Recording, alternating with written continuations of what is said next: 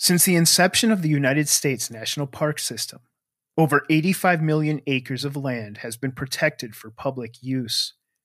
And within the past century, it is in those vast retained lands that nearly 1,600 people have disappeared, many of whom vanished without a trace.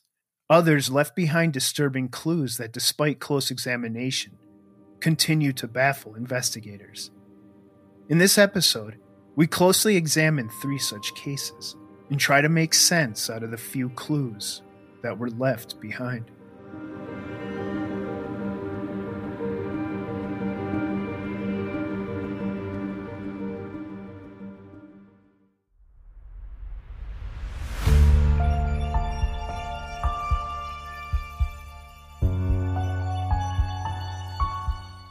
Our first story begins on Thursday, July 18th of 1991. On that day, a Boy Scout troop from El Monte, California left for an overnight camping trip in the San Bernardino Mountains. The 5-member troop and their scoutmaster set up base camp and spent the night at Dry Lake, located near the base of San Gorgonio Mountain, with a plan to hike to the summit the following morning. Also known as Old Grayback, at 11,500 feet, San Gorgonio Mountain is the tallest peak in all of Southern California. The trail to the summit is considered moderately difficult. Off-trail, the terrain is described as loose rock, slippery slopes, and steep ravines descending into thick vegetation. The hike up to the summit and back down to base camp was expected to take all day, and as the troop approached the end of the Sky Trail, near the peak of Old Grayback, it was already 6 p.m. It was then that Scoutmaster Dennis Knight was notified that one of his scouts, 12-year-old Jared Negretti, had been struggling to keep up with the rest of the troop. Instead of waiting for Jared to catch up, or backtracking to get him, inexplicably, Dennis Knight reportedly said that they would get Jared on their way back down the mountain. So they continued on without him. When the troop trekked back down the mountain, they expected to find Jared resting on the trail in the same area where he was last seen. But when they got there, Jared was gone. With no replies to their repeated shouts out for him, the thought was that Jared may have returned to base camp on his own. So the troop continued trekking down the mountain. The sun was setting when they finally reached their base camp, but Jared wasn't there. The troop set out into the darkness to find help, all while they grappled with the possibility of young Jared being lost in the dark, remote wilderness, alone. In the days following Jared's disappearance, search and rescue teams from Sierra Madre and San Dimas, along with 100 Marines from El Toro, assisted with local search efforts. In total, the teams covered over 130 square miles of wilderness to locate him, combing through areas with such dense vegetation that only 150 feet could be searched through per hour.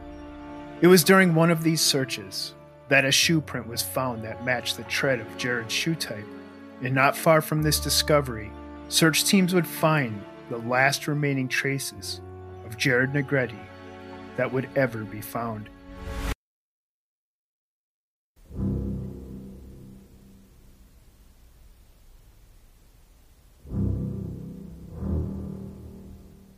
On July 29th, 10 days after he disappeared, beef jerky and candy wrappers were found near a disposable camera that belonged to Jared. Authorities noted that 12 snapshots had been taken on the roll of film, which was immediately developed in the hopes that one of those photos could provide authorities and search teams something they could use in their efforts to locate Jared. All but one of the pictures were of landscapes taken prior to his disappearance. But the last photo was a close-up of Jared's face that looked to have been taken with a flash at night. Jared's father, Felipe Negretti, said of the picture, quote, "You could see in the photo that he was very scared."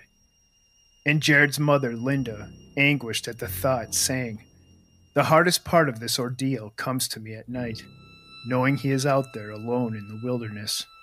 In total, over 3,000 volunteers logged in nearly 45,000 hours searching the San Bernardino wilderness, from Angeles Oaks to Whitewater Canyon. but no other traces of Jared were ever found, and his case remains open to this very day.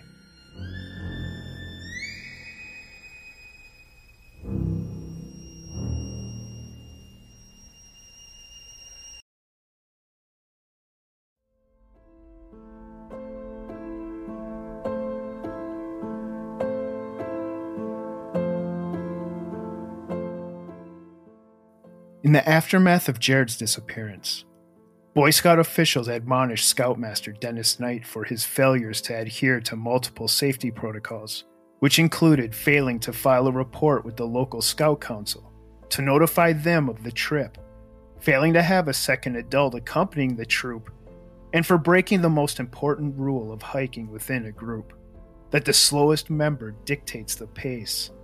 This would have kept Jared safe and accounted for. It was for these failures that Dennis Knight was released from the Boy Scouts. On Saturday, September 8th, near the conclusion of the search efforts for Jared, his family held a memorial service for him at their church. The same church that sponsored the Boy Scout troop Jared belonged to. His family had come to the painful conclusion that Jared was no longer alive. With 500 people in attendance, Jared's father, Felipe, memorialized his son from the church lectern. Thinking of Jared being left alone on that mountain, Felipe said, quote, "I stand here with a broken heart for the way things happened." And he added, "San Gorgonio is a tough hill. I cried on those hills." At the end of the memorial, Felipe cried out, "Jared, where are you? I miss you so much." After Felipe spoke, his brother and Jared's uncle, Ramon Negretti, expressed anger and outrage and refused to sit in the cathedral, blaming the church for what he believed was their culpability in Jared's disappearance, saying, quote, "To the day I die, I will believe this church and the Boy Scouts of America are responsible for my nephew's death." And if what Ramon Negretti said next is true, then this is one of the saddest disappearances we have ever covered. According to Ramon, a parent of one of the scouts who was on the hike with Jared told him that Jared was left behind in a race. Apparently, one of the scouts had said, "Let's race to the top," and knowing his nephew's physical limitations from being overweight, Ramon added, "Jared didn't get lost up there. He was left behind."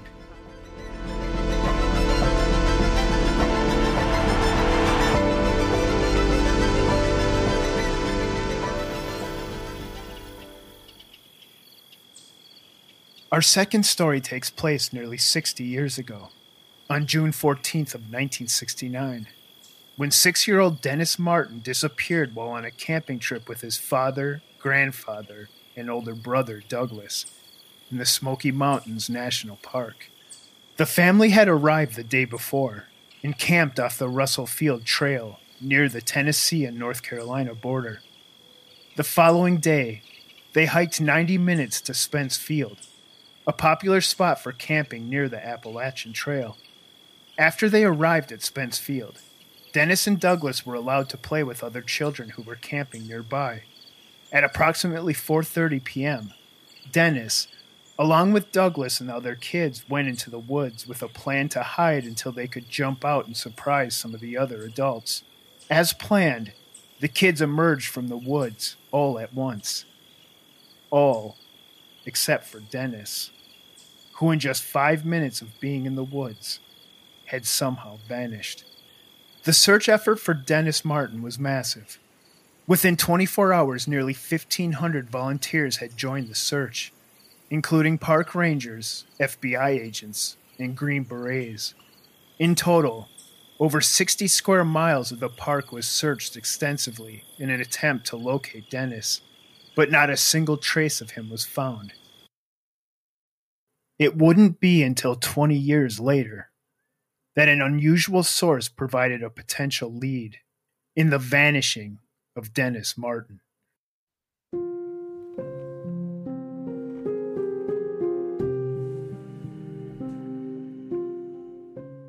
In 1985, A ginseng hunter informed authorities that he had discovered the skeleton of a small child in the Smoky Mountains near Big Hollow, 3.5 miles from where Dennis disappeared.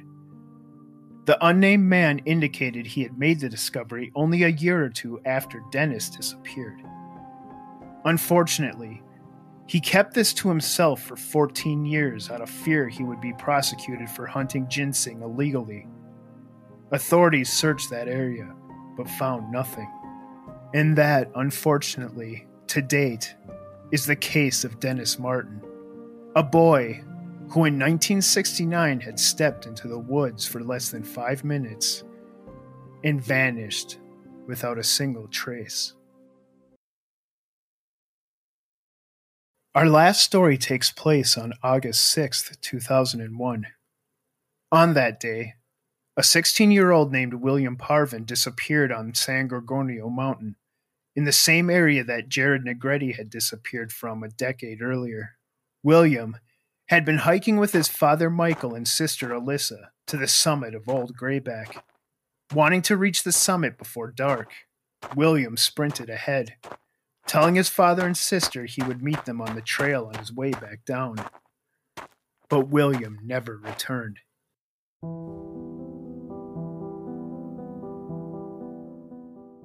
After William was reported missing, multiple search teams with dogs, helicopters, and posses on horseback were deployed to do extensive searches on San Gorgonio Mountain, but none were able to find any trace of the missing teenager. But that would all change 4 days later.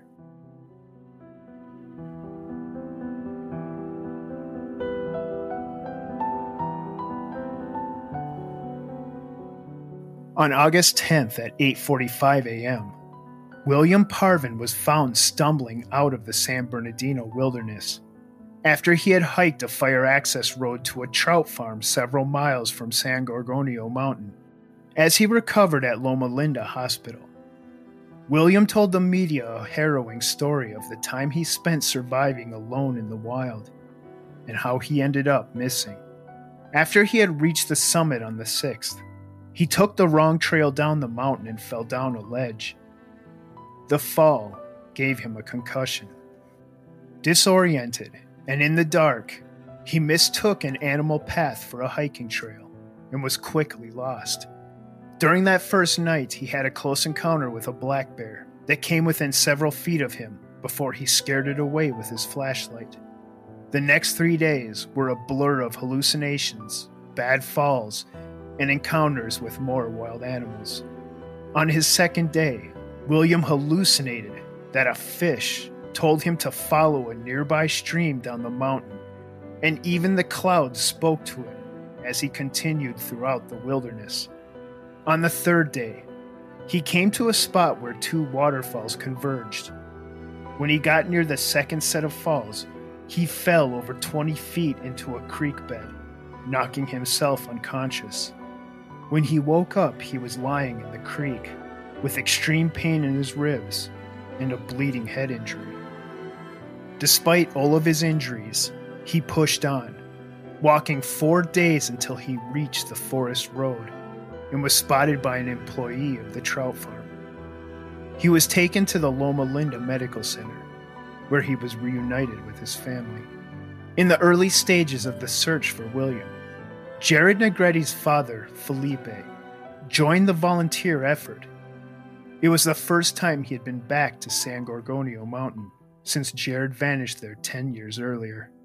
Felipe would say, quote, "I felt Jared near me, and that gave me a sense of closure."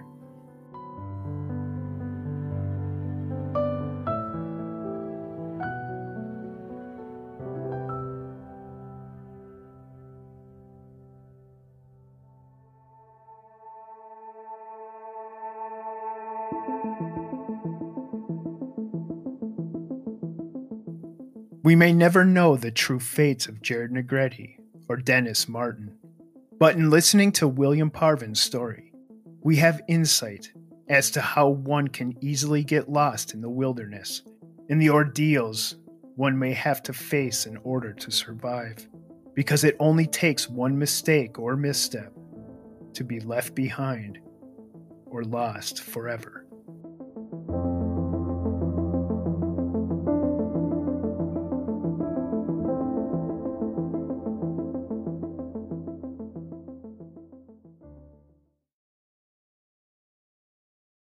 Hey everyone.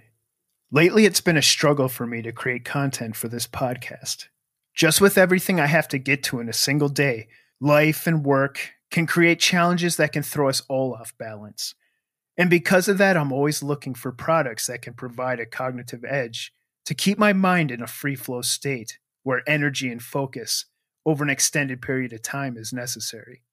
Well, recently, I started using a product called Magic Mind. It's a small shot of natural nootropics and adaptogens that reduce stress, improve physical and mental endurance, all while enhancing mental clarity. I drink a shot of Magic Mind every morning, and the results last me all day, without the jittery and anxious side effects of caffeine. So if you want to give this life hack a try, go to www.magicmind.co/disappeared and use my promo code disappeared for a discount on a one-time or subscription purchase.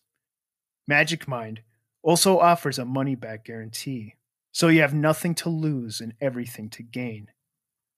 The link is in the show notes.